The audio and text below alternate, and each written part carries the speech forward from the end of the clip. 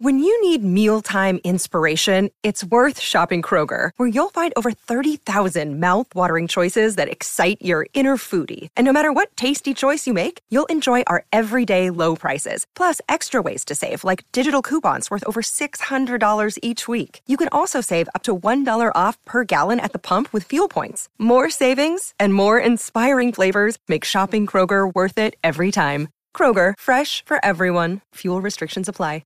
Another day is here, and you're ready for it. What to wear? Check. Breakfast, lunch, and dinner? Check. Planning for what's next and how to save for it? That's where Bank of America can help. For your financial to-dos, Bank of America has experts ready to help get you closer to your goals. Get started at one of our local financial centers or 24/7 in our mobile banking app. Find a location near you at bankofamerica.com/talktous. What would you like the power to do? Mobile banking requires downloading the app and is only available for select devices. Message and data rates may apply. Bank of America N.A., member FDIC.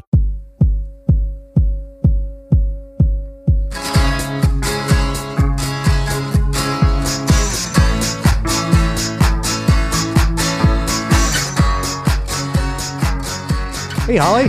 Hey, Dave. Welcome to the What Difference Does It Make podcast. How are you? I am so happy that you remembered to say, what difference does it make podcast? We seem to always forget that. And that's where we are. It's kind of important, isn't it? It kind of is. It's kind of a thing. We've got a good episode for you. We have a fun episode. Hopefully our listeners remember Jules Shear. Yeah, this is one that might test your 80s knowledge. Jules, what it still is a great songwriter. First of all, he has an album out called Slower that just came out. But you probably know him as a songwriter. Go ahead, Holly. List a few of your favorites. Oh, well, he wrote All Through the Night, which Cyndi Lauper recorded. And the Bangles song, If She Knew What She Wants. One of my favorites, From Different Light. Yes, and another one from one of my favorite artists, Alison Moyet, Whispering Your Name. Yeah, that's a good one. He's written some great 80s songs, and he continues to put out new music, and so we're going to get into a talk with him right now. So welcome, Jules Shear. Nice to see you. Hey, how you guys doing? Good. How are you? Sorry for the confusion. I've never done this before. Oh, really? We're your first Zoom. Yeah, I tried one with the guy from my management company, and since it worked, I thought, okay, we'll be all right. But I don't have any idea whether we'll be all right or not. You tell me. You're doing great.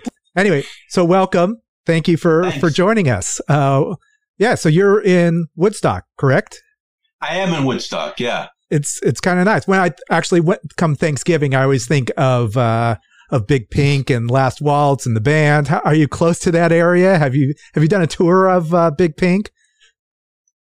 No, I've never been to Big Pink, actually. I've never been there. Originally, I came here because Todd Rundgren was going to produce my record. When I was going to make this record with Todd, I came up to Woodstock to meet him. And that was the first time I was ever here. That was 1983? Okay. Yeah, that sounds about right. I'm asking you. Yeah. Okay, in 1983, yeah. So I came up here to meet Todd, and that was fine. And so we did the album and everything, and that was good. And after the album was done, I thought, maybe I want to live around here. So Todd said, just stay in my guest house while you look, and then you'll be able to find someplace that really works for you. So I thought, okay, maybe I'll try that. So I did, and I found a place. I found a great place. That's when I first got into Woodstock. I was never here before, and I never would have come. I'm not really into the whole mythology thing that some people were into. Like if you want to know about the Big Pink house or something, I don't know about it. Have you passed by it? It's just a place to live. Oh. Yeah, it's a beautiful place to live. Yes. Okay. Have you passed by? Do you know where it is? I would imagine anyone in Woodstock would say, "Oh yeah, Big Pink. Just go down the road to make a left, and then you'll see." It doesn't appear to be exactly in Woodstock. It's outside of Woodstock, I believe. Okay. So you'd have to go there if you wanted to see it, and I don't really care about seeing it. So there you go. Dave, have you been there? No, I haven't. One day. Well. So Todd invited you to stay with him. So obviously you and Andy Partridge of XTC don't have the same story of working with Mr. Rundgren. Oh, I could tell you some stories. Oh, Please do. Yeah. No, Well, I won't tell you any stories. I wouldn't give up Todd. I'm not going to give up Todd. okay. No, that's fine. No, it's great. So you love Todd, and you would. I mean, you know, does he still live in Woodstock? No, he lives. He lives in Hawaii or something. I don't know. He left Woodstock. I know that. Very good. But apparently, there's other musicians in Woodstock, and oh yeah, you can find a few of them here. That's true. Yeah. Yeah, and I guess so that leads to your new album, Slower, which apparently it's all Woodstock musicians. Yeah, apparently it is. I didn't really think about it, but when I spoke to those people and they said they could all do it, I thought, oh, I don't have to go outside of Woodstock. I can just get these guys and they'll do it all and it'll be fine. And it was good. It was good using local people. I liked it. So who were some of the artists that you used, and did you just knock on their door and ask them? Yeah, I would have. There's no problem. The musicians are, well, Sarah Lee played the bass, John Sebastian. Who else was in this? Who else was responsible for this boosh? Who did it? I don't know. You guys did it. I don't. That's why I'm asking you. But even though this album feels intimate, it feels like a 2020 record. This is something that was created before we kind of shut it down this year. Is that accurate? Just before. Yeah, that's right. Just before. That's right. We got it done just in time. But does it feel like, listening back, does this feel like a 2020 record? It feels like you were very introspective and just kind of more inside yourself, as someone might be as they're trapped inside a house and can't tour, and you know, that could be. Well, that's what I thought before I realized it. Before I realized that you had recorded it before, I thought it was appropriate. Yeah, well, it was only appropriate for me because I wrote some songs that seemed to be sort of. I thought they would be really acoustic, and I thought it would be really nice, you know, not real rockin' and all that stuff. And then when I realized that was what I was doing, I thought, maybe I should write them all to be like that, because it would be weird to have a few of them that were sort of rocking. I didn't want to do that. So especially nowadays when I can do what I want and I don't have a record company over me saying, where's the single? Where's the single? Where's the single? So I just did it my way. I just did it all sort of acoustic-y. Is there significance to you to the title of the album, Slower? Yeah. Well, you know. Because we all are. Yeah, I just am. I don't know about you. Mm-hmm. A little slower. Yeah, that's right. That's all it is. I feel like I led you on that one. Is there more to it? No, that's all there is. It's in one of the songs, actually. It brings it up. Yeah, and so you talk about single. I guess I saw that Smart was the first single, whatever that is nowadays. It sounds like, in my opinion, it sounds like a letter to yourself, but is that something that you're like is that something to motivate you, or what was the impetus for this song? That song, I actually just, I didn't really think of it as a single at the time. You know, I don't know if I thought of a single at all, but when I recorded it, I just thought, oh, that's a little more up tempo than the other ones, a little bit. And, I think, the record company thought, okay, single, it's going to be up, it is up tempo. You know, it's only up tempo compared to the other songs, though. It's not really that up tempo. It's not. So that's all there is to it. I don't know. You're smart just because you can be smart. And I'm waiting for the answer, I confess. You're smart just because you can be smart. You're just completely different than the rest. I'm afraid you're gonna do anything that you want to, and I will be the one holding your hand until I can't go anymore, and you're dancing through the floor, and you figure you'll be smart because you can. I don't know what your songwriting process is, but sometimes I know a lot of songwriters sit down at a desk and like, okay, it's songwriting time. I'm just going to, as an exercise, just write something and see if something comes out. I would write like, maybe it'd be 6 lines, maybe it'd be 10 lines, something like that. And I would consider that to be the sort of the outline of what it was, the gist of what the song was going to be like. And then I would take that and try to turn it into a song and fill in the gaps between the lines that I had originally and make it into a real song. I don't know. That's the process, I guess. Yeah. Are you a disciplined songwriter, or or is it just waiting around for inspiration? Oh no, no. I'm more disciplined than that, I guess. I was going to say no. Of course, I'm not disciplined, but maybe I am compared to other people. I don't know. Yeah, I really do sit down and try to do it. That's right. It's not like a thing where I just wait around for something to come to me. No, I don't do that. And if I do it, so I'm really working on it and it's not really happening, it's not really good, then I try to finish it anyhow and make it into a song regardless. And then I just throw it out if I have to. That's no problem. Just throw it out. Yeah, I try to get it all done. About the songwriting process, or I don't know if it's really about the process, but you've written songs, and our listeners, because we're an 80s podcast, our listeners will know a lot of your songs, your songs and the songs that you've written that other artists have recorded, of which there are tons. Well, one question I'm curious about, it's my random question. Have you ever said no to an artist when they wanted to record one of your songs? Oh, not when they wanted to record something. If anybody can record anything of mine they want to, that's fine with me. I don't care how they do it. I don't care what the way they do it. I mean, Cyndi Lauper, when she recorded All Through the Night, that was my song, but it was done in a completely different way. It was done like, she did it completely different. It was all fine with me. I even sang background vocals on her version. It sounded really good to me. Everything sounded fine. It's really okay with me if somebody wants to do that. But it's the co-writing thing that's difficult for me. I can't really write with someone else. That's very difficult because I have these internal dialogues I have when I'm writing something where I go, that will go to that. It's so easy when I'm doing it by myself. If I'm doing it with somebody else, it's so difficult to explain stuff, and I don't like doing it. So I kind of got out of co-writing. I don't like to do it too much anymore.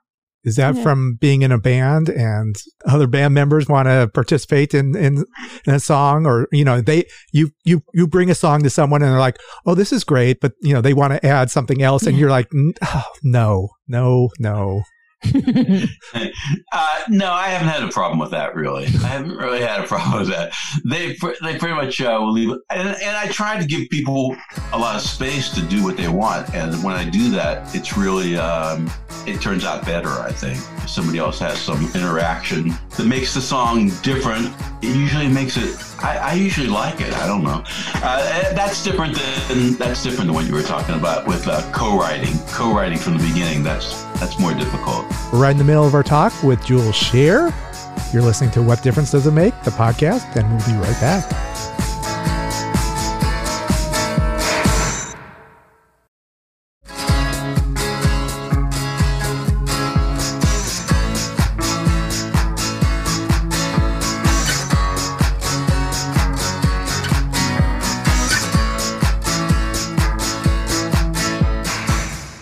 Welcome back to the What Difference Does It Make podcast and our interview with Jules Shear. Have you ever written a song? I mean, obviously you record most of your own songs, but have you ever written a song but envisioned somebody else singing it as you were writing it, or when you were done with it? Did you feel like it was not meant for somebody else, but that you could hear somebody else singing it? I never really have. I don't know. I just write them and I just make them, they're just songs, and if somebody else takes it and then does it their own way, it's good if it's good. It's not when it's not good. But no, I don't think I really think about anybody else when I'm doing it. I really think about myself. And people just adapt it. Was there someone, like a version of your song that surprised you, the arrangements, where you're like, wow, I never envisioned it this way. And, like, wow, that's so much better now. Cindy's version of the song, really, when Cyndi Lauper did that song, that was her version of it, and that was really good, I thought. That's really the one that changed the most, I suppose, from beginning to where it went. Most of the time, it was people have done them pretty much the same tempo or something like that, or this, but they're fine. I feel free. Anybody should feel free about recording anything at a different tempo or a different, doing the song in a different way. If you want to do a reggae version of something, that's fine. Anything would be good with me. Yeah, I really don't care about that stuff as long as I make my version first. But that wasn't what Cyndi was going for. She was going for something completely different, and I think she did a really good job of it. Yeah. Was it that song that bought your home in Woodstock? Oh man. That's true. Do you know when you're writing it how great it's whether another artist wants to record it? Do you know when you've hit upon something? No, I have no idea whether it's good or not. I really even think about that stuff. I just do them, I don't know. Sorry. There's an artist for you. Oh. I would love to talk about MTV Unplugged, because this was kind of bringing in different artists and kind of artists working with each other and playing familiar songs and doing their own version of that. Was this something that you did like at clubs, or, you would bring in other people and like, oh, this could be interesting for a television show, or what led to this? Oh, what led to it was I made a record that was totally guitar and vocal. And the guitar was by Marty Wilson Piper, who plays in the church. Mm-hmm. And Marty played guitar and I sang. And we did this album, and that was the whole album. And then I thought, when it was going to come out, I thought, how is this going to be an album? How will we promote this record? And somebody suggested, well, why don't you just do a TV show or something? So I thought, oh, maybe so. So I spoke to a guy who had directed some TV shows, and I asked him what he thought about it. And he said, I think it sounds good, but why don't I just talk to some people about it? I said, go ahead, and let me know. So he went to MTV, and MTV said, yeah, try one. And I thought, oh, okay, well, we'll try one then. And we did one with, maybe it was two guys from Squeeze. It was Squeeze. Thank you. It was brilliant. I love huge fans of the show. I mean, that was a brilliant, I thought it was a brilliant concept. We loved it. Dilford and Tilbrook, and Sid Straw was there, and Elliot Easton. Yeah, that's right. Very good. I just watched it last night, so that's why it's fresh in my mind. Well, I really liked that show. I thought it went really well. And so did MTV. And MTV said, yeah, do this thing. Let's do it. Come on. So we did the first season, which was like, I don't know, we did a dozen shows or something like that. And it was really good. We did them like that, where we had two artists on a show. And the concept was that we would take those artists and have them play together at some point. We would all play together if they wanted to, if they could. And then we would have a TV show. And we tried that, and it worked. So we kept doing it for one season. And then MTV decided they wanted to do, it was Don Henley's fault, actually.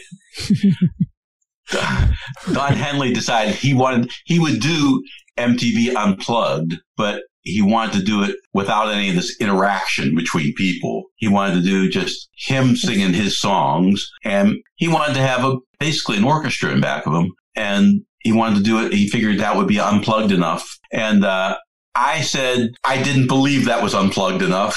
There would be electric bass. There would be some other electric instruments. And I like to keep it unplugged. So I went and did the show, but I just, all I did was say, here's Don Henley. And that was my whole thing on that show.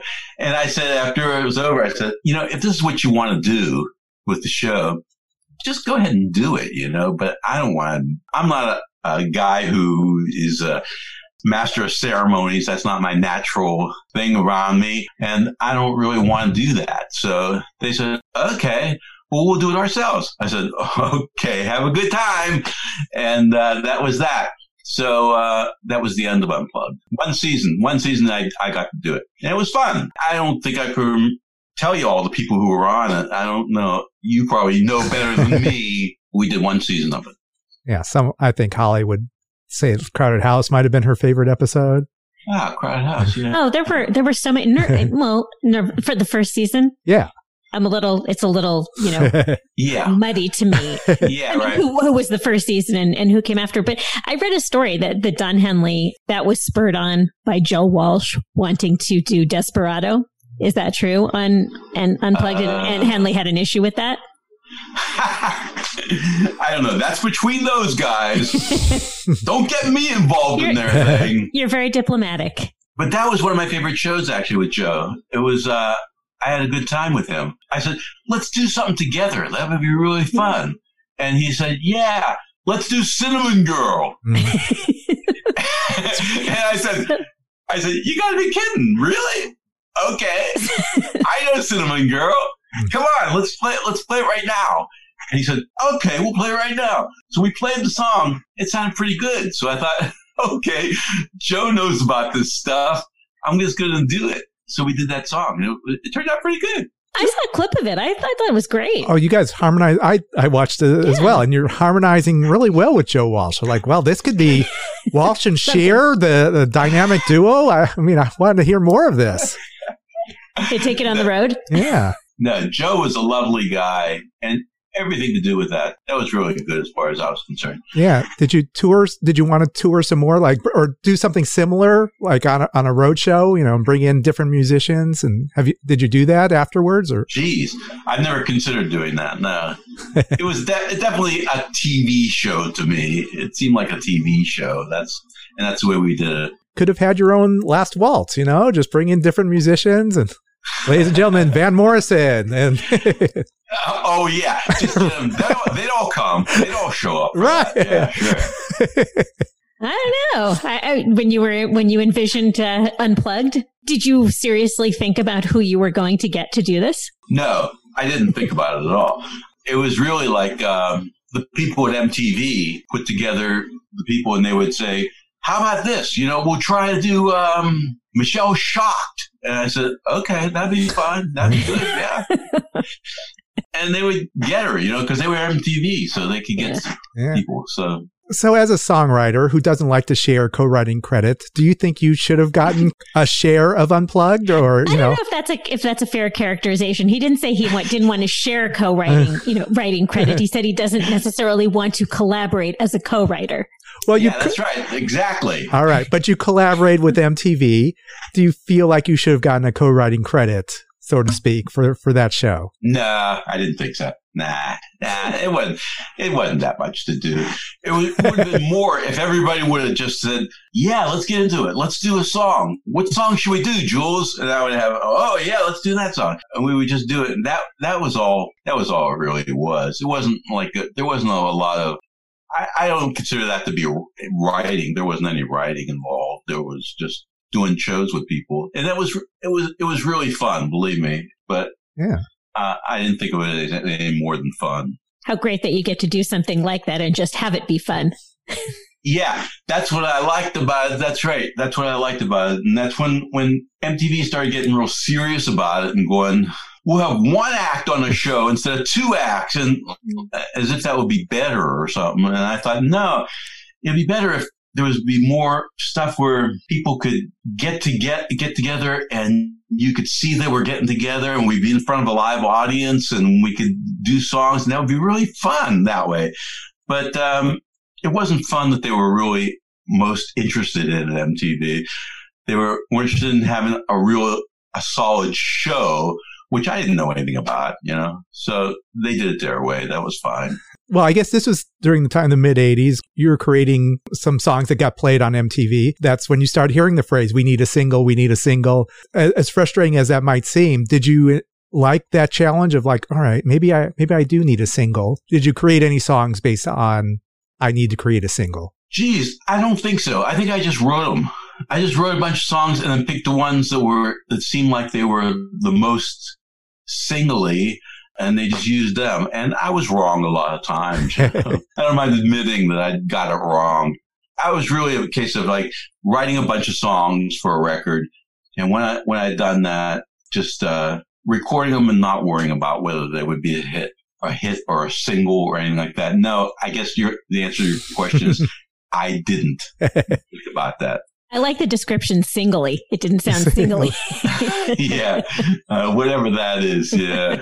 You seem to be a guy who just likes to stay in his lane. I write the songs, I sing the songs, and, whatever happens, happens. Is that? Yeah, I think you got that right. That's right. You feel like that's the way you live your life? You're kind of a Zen. Well, if that's considered Zen, then yeah, I would go for that. Easy. Yeah. Easy and slower. Slower. Yes.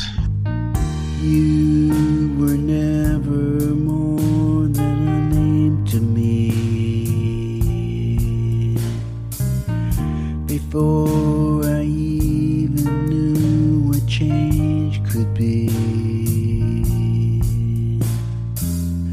I was never home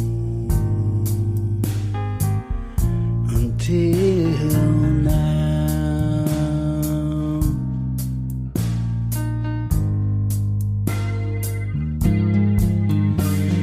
There was nothing left that I could stand, so I bent down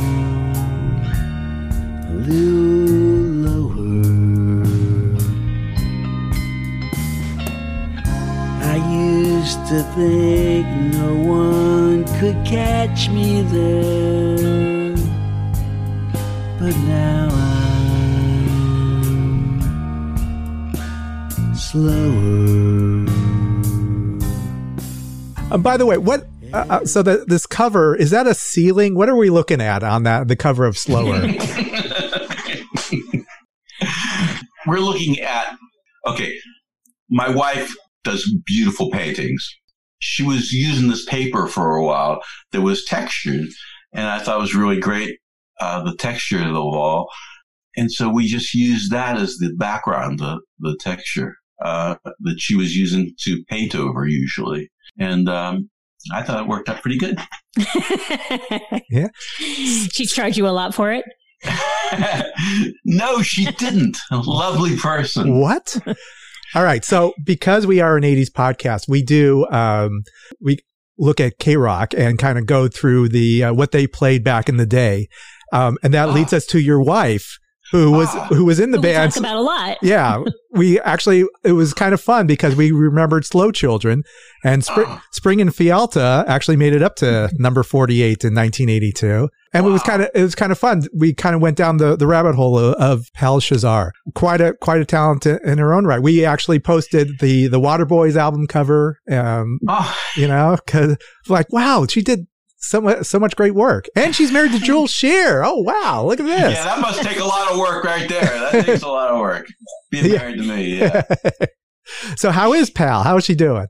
She's great. She just made an album on her own, and it sounds really great. It sounds really nice. And she's been doing a lot of paintings that are really, I think they're amazing. But that's me, she just says, why don't you have a look at it? I said, can I look now?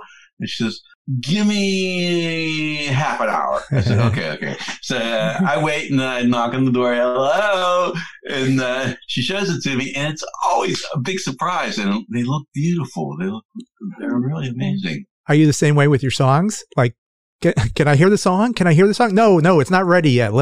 Give me half an hour. I gotta remix this. That's the way I would be. Yeah. You got it. That's right. Before you show it to her. Right. It's got to be perfect before she. So that's good. You kind of inspire each other. It sounds like I hope so. Yeah. And you've collaborated. You've collaborated musically? We have. Yeah, we have. It's just like collaborating with anybody. It's interesting, but it's not really the thing that we're involved in. We're involved in being there for each other in other ways. I don't think writing together, which we've tried and stuff, I don't know. She knows I'd rather do it myself. I'm not sure couples working together, for the most part, I don't know that that's the most beneficial thing to a partnership. Probably not. Well, it worked for Sonny and Cher.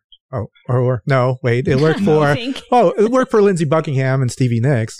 No, wait a second. No. All right. Well, maybe it doesn't work. maybe it does. Okay. So yeah, you're doing In good. any, not just the arts. Yeah. I think in Oh yeah. probably many situations isn't the best. Trust me, I try and build something from IKEA with my wife, and it doesn't. We try and collaborate to put it together, and it doesn't work. You'd rather do it yourself, right? Yes, thank you. But Or you better have her do it. She'd rather do it herself. one of us, but sometimes we're like, well, let me help you there. Like, all right, here we go. It's difficult, but it's nice. We should get, when Pal's album comes out, maybe we can talk to her about her album and Slow Children and her artwork. Great. That'd be great. She'd love to do that, I'm sure. Well, anyway, this has been a lot of fun. I like this. Thank you so much, Jules. It's really nice. Yeah, the album is Slower by Jules Shear. By the way, I don't think, is there a vinyl record available? You seem like a vinyl record guy, but I went on Bandcamp and it was only CDs and digital. CDs is what I'm into. Isn't that amazing? What? Not into records. Not into records, really. CDs, I think, sound better. And Still CDs over vinyl. Yes, I would say so. It's just going through my ears. That's what I hear. It sounds better to me, so I use them. And it's good for me to use them because I make a lot of compilations where I take songs from different CDs and stick them together on one CD. And it's really easy to do with CDs. With records, it would be more difficult to do. So I enjoy it very much. I enjoy CDs. I love them. That's nice. Okay. Yeah, cassettes are back. Do you like cassette tapes? No. I don't like cassettes. Okay. They don't sound good, you know? That's true. I don't understand why their kids like it. But, because they're small. I think that was the original reason why people liked them, right? Yeah, well, originally, but, in 2020, why would you want a cassette? I would ask the same question. All right. I asked it back then. But I was I was listening to them, but I wasn't liking it. But CDs, I do like very much, yeah. Very good. All right. So listen to Jules on CD. That's the way to hear the pure sound. Or on Spotify if you're, for convenience purposes. That's true. Yeah. Yeah, Spotify sounds pretty good, though. It does sound pretty good. But CDs. All right. Those are the parting words. CDs. Okay. But so thank you so much. This is wonderful. Again, it's great to hear your voice, hear those songs, and just keep writing. Love it. To know that you're still making music. Yeah, still good stuff. I can't seem to stop. I don't know. I keep doing it. So I guess I will continue to keep doing it. You should. Until they lay me down. Yeah. In many, many, many years to come. Well, thank you. Yeah. Okay, and we great. look forward to hearing more from you. Yeah. Okay, good. All right. Take care. See ya. Thank you. Bye, Jules. Bye. So there you go. Our talk with Jules Shear, Woodstock native. He does it all in Woodstock now. That's where he is. So that's kind of cool. He's got kind of a chill vibe to him. Did you feel that? Did you feel the chill vibe? I did. He felt totally mellow, but funny to learn that he has no real interest in Woodstock. You're right. Well, I am more Woodstock interested in the city, Woodstock the town, but not Woodstock the event. The folklore behind all of everything that went on there. But it was nice to hear those stories. Make sure you give a listen to Slower by Jules Shear. It's his new record. Yeah, you can hear it on Spotify, but you can also buy the CD. That's right. As the way Jules prefers, listen on CD. You can get the album off of Bandcamp. Thank you for listening to the What Difference Does It Make podcast. It was really fun to have Jules Shear on the show. Yes. Please go to our website. We've got some giveaways going on right now. Go to whatdifferencedoesitmakepodcast.com and sign up. There's a link for giveaways in all of December. Look for it. And then where else can you find us, Holly? You can find us on all social media platforms. WDDIM Podcast on Instagram and Twitter. And What Difference Does It Make podcast on Facebook. Yeah. And check out our YouTube channel. Hey, you can see some behind the scenes stuff. And here's a fun fact. We are a proud member of the Pantheon podcast family. So that is a fun fact. It is. So anyway, shout out to Pantheon. Until next week, this is Dave. This is Holly. Check you later. Over and out. With the Baker's Plus card, it's easy to get lower than low prices for the win. Earn fuel points on every purchase and save up to $1 a gallon at the pump. The Baker's Plus card. All you do is win. Big, big savings. Sign up now at bakersplus.com and start saving. Baker's. Fresh for everyone. Savings may vary by state. Fuel restrictions apply. Save big on your favorites with the Buy 5 or More, Save $1 each sale. Simply buy 5 or more participating items and save $1 each with your card. Baker's. Fresh for everyone. It's NFL draft season, and that means it's time to start thinking about fantasy football.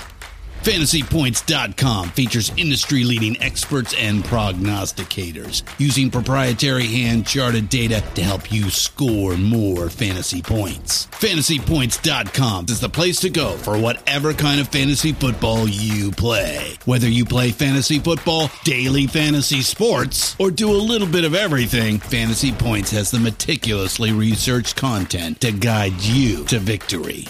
And why wait for the fall? Fantasy Points also covers the new spring football league, the UFL.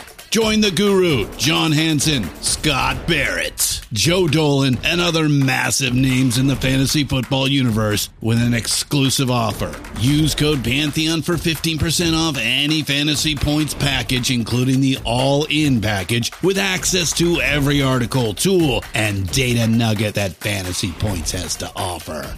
That's FantasyPoints.com and code Pantheon for 15% off at Fantasy Points. FantasyPoints.com, code Pantheon. Score more fantasy points.